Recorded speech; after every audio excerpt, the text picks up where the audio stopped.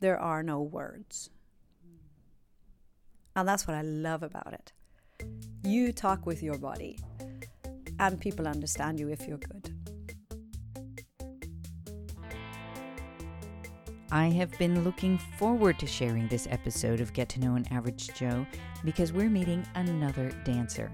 Through this podcast, we've met engineers, communicators, a few of my own family members, and artists. Variety is what keeps me recording interviews, and I hope it keeps you listening. Yet my personal background keeps bringing me into the studios to talk to more dancers.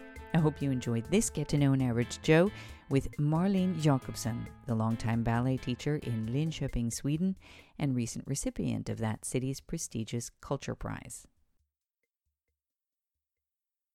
It is a Sunday, and we're sitting in a school office. You're about to start rehearsals all afternoon. This is a kind of a typical Sunday for you, is it? Actually, yes, it is. I don't always rehearse all afternoon, but we rehearse on Sunday afternoons with the ensemble. Your entire career has been working weekends, rehearsing, and even when you're not in the studio, you're choreographing in your living room. What's an average day for you? I don't think there is an average day, actually. No, but I don't know. I've always worked like this, sort of creative and not 8 to 5. And there's a lot of stress in that, too. I mean, but you have to have a bit of self-discipline and plan what you're going to do. This morning I got up early and I had a cup of coffee, read a book. And then I went to the computer and wrote to some students and started to choreograph for the day. Yeah, and that's pretty common, actually. When did you decide that dancing was going to be your life? I think it always was. I think the first time I said to my mom I wanted to be a dancer, I was probably in the 3rd grade. And she said, that's a sweaty profession and you won't make any money. Was she right? She's totally right, you know? And then I kept at it. And I think the second time that I actually decided was when I got to university. When I started to study economics and I just was totally bored. And I said, oh, they have a dance department here. And then I did a degree in sciences, but still I spent most of my time in the dance department and got a degree there. And then afterwards, I worked a while. And then I said to my dad, and I was probably 22, I think I'm going to stick with the dance. Yeah. And he said, well, having been an artist himself, he says, artist, it's a tough life, Marlene. You won't make much money. You really won't. But you're going to be so happy. And it's true. That must have been such an emotional acknowledgement of following your passion. I think a lot of people who follow their passion, they have this other dimension in their work that maybe you don't get. I can't say because I don't work anything else. Right. How do I know what other people have? Right. But there is. But when you were working, before you came back to dancing at 22, was that dental hygiene or what was that? Well, I've done loads of things. At that time, when I really sort of made the decision, I was teaching. And I was even teaching in a high school that had dance in the program and that. But I just thought, no, I'm not ready for this. I'm not developed yet. I want to keep developing this, and I could do better. But what were the other jobs? What did you specifically do? I've worked in restaurants like all dancers have done. and actors. And actors. I don't know about singing people, but musicians. But a lot of people do this on the way. And I've worked in an office when I was in university. That's why I started in economics, because I was doing bookkeeping. And I've worked as a dental assistant. And in the lab with the gold and the displacement of gold, making gold teeth. It was really exciting. I remember that about you because many, many years ago you told me that you always floss. And this I do to this day, twice a day, but I'm a disaster if I don't. I don't feel good. Don't floss my teeth, I can't live. So that's something that, and I think you've brought that into your family, and it's we have good teeth in my family. Somebody has good teeth. So even though you did pursue the artists, there was something of the dental career that stayed with you. Well, I had done sciences at university, and I actually kind of liked the lab, and this was like, it was laboratory work. It was like displacing. It was also very close to the ceramics that my dad did, because it was the ceramic molds and kills and this, and I thought it was really fun to do. But then, I mean, it still wasn't my passion. What did your dad do? He was a ceramic designer. Okay. Yeah. And So what does that mean? What does a ceramic design? they design like dinnerware and that sort of thing. And this was probably when I was small that he did most of it until I heard his back when he was 50 or so. And he was in Life magazine in the United States with his dinnerware. There's a book that's got his stuff in it. Yeah. Do you have any of his stuff? And my sister has some, my brother has some. I have some waiting for me in America that I have not brought here. Right. Yeah, because it's kind of hard to transport ceramics. Yeah. Yeah. Very delicate. But let's talk about your transport, the transport of yourself from America to Sweden. Yeah. How long ago was that, and how did that come about? That was the first time I stepped into this country was 1977, and I was on a graduate course, and we were comparing like dance and sports in different countries, and I thought it was a great course. I mean, there was a lot of points. It was out of a Canadian university. Were the differences large then, or was it kind of a global community? What did you discover during that course? I discovered that sports people all over the world are very similar, and I really like being with them. Yeah. And I found that, what can I say, we have a different way of getting to the same goal.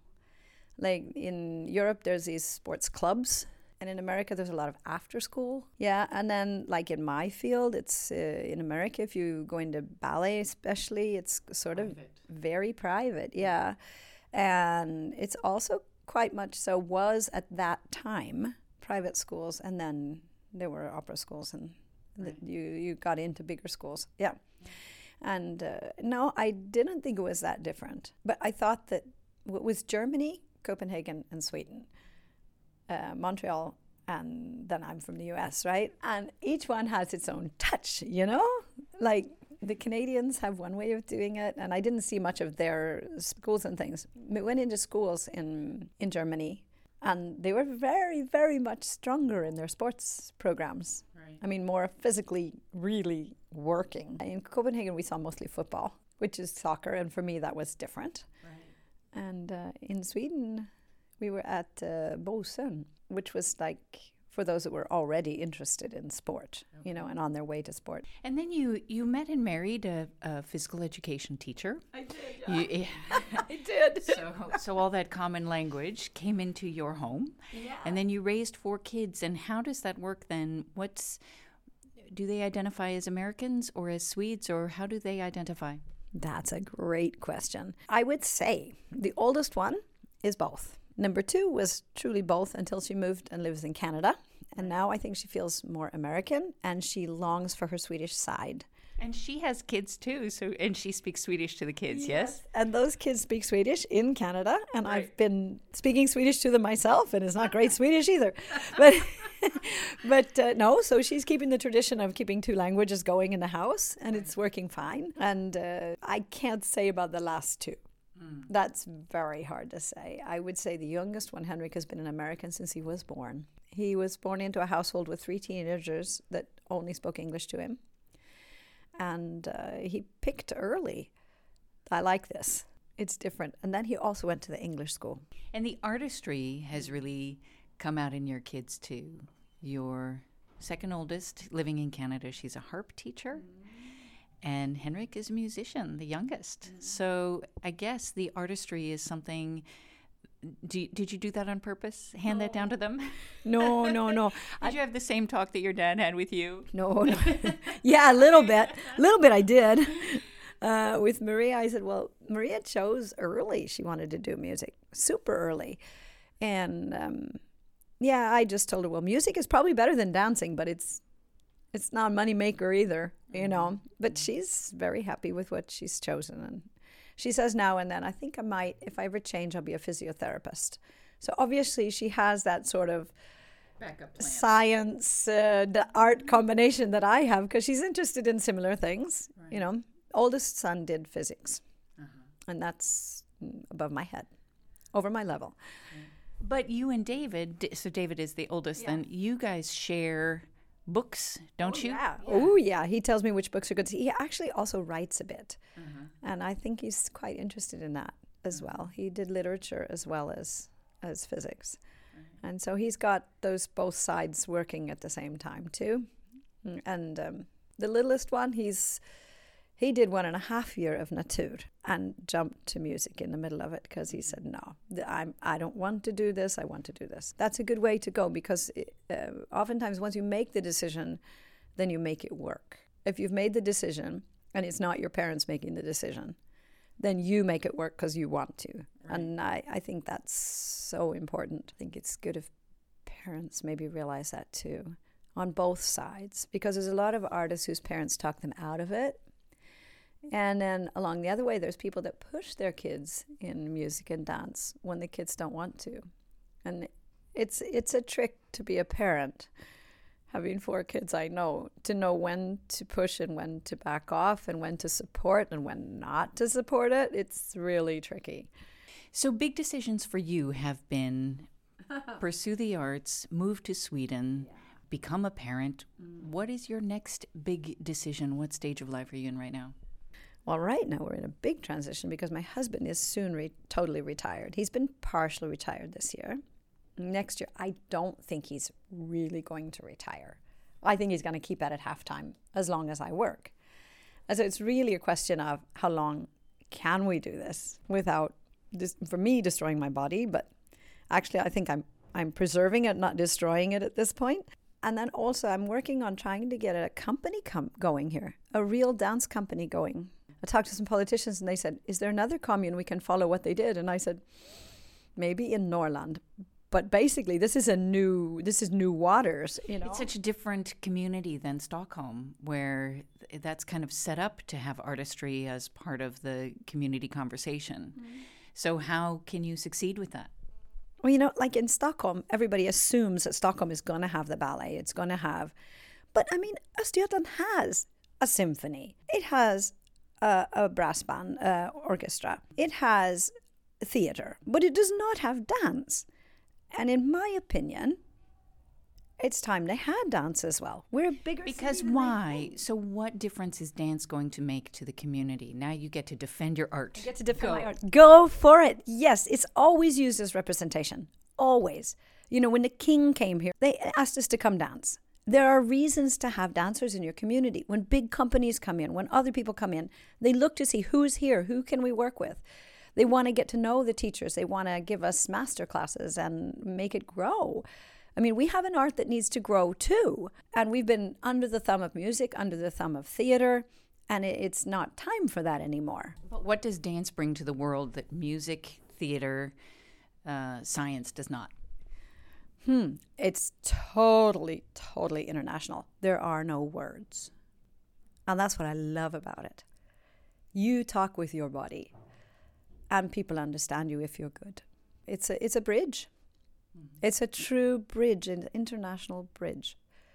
Everybody that comes to our school from other countries comes in and just breathes out and go, wow, the dance studio.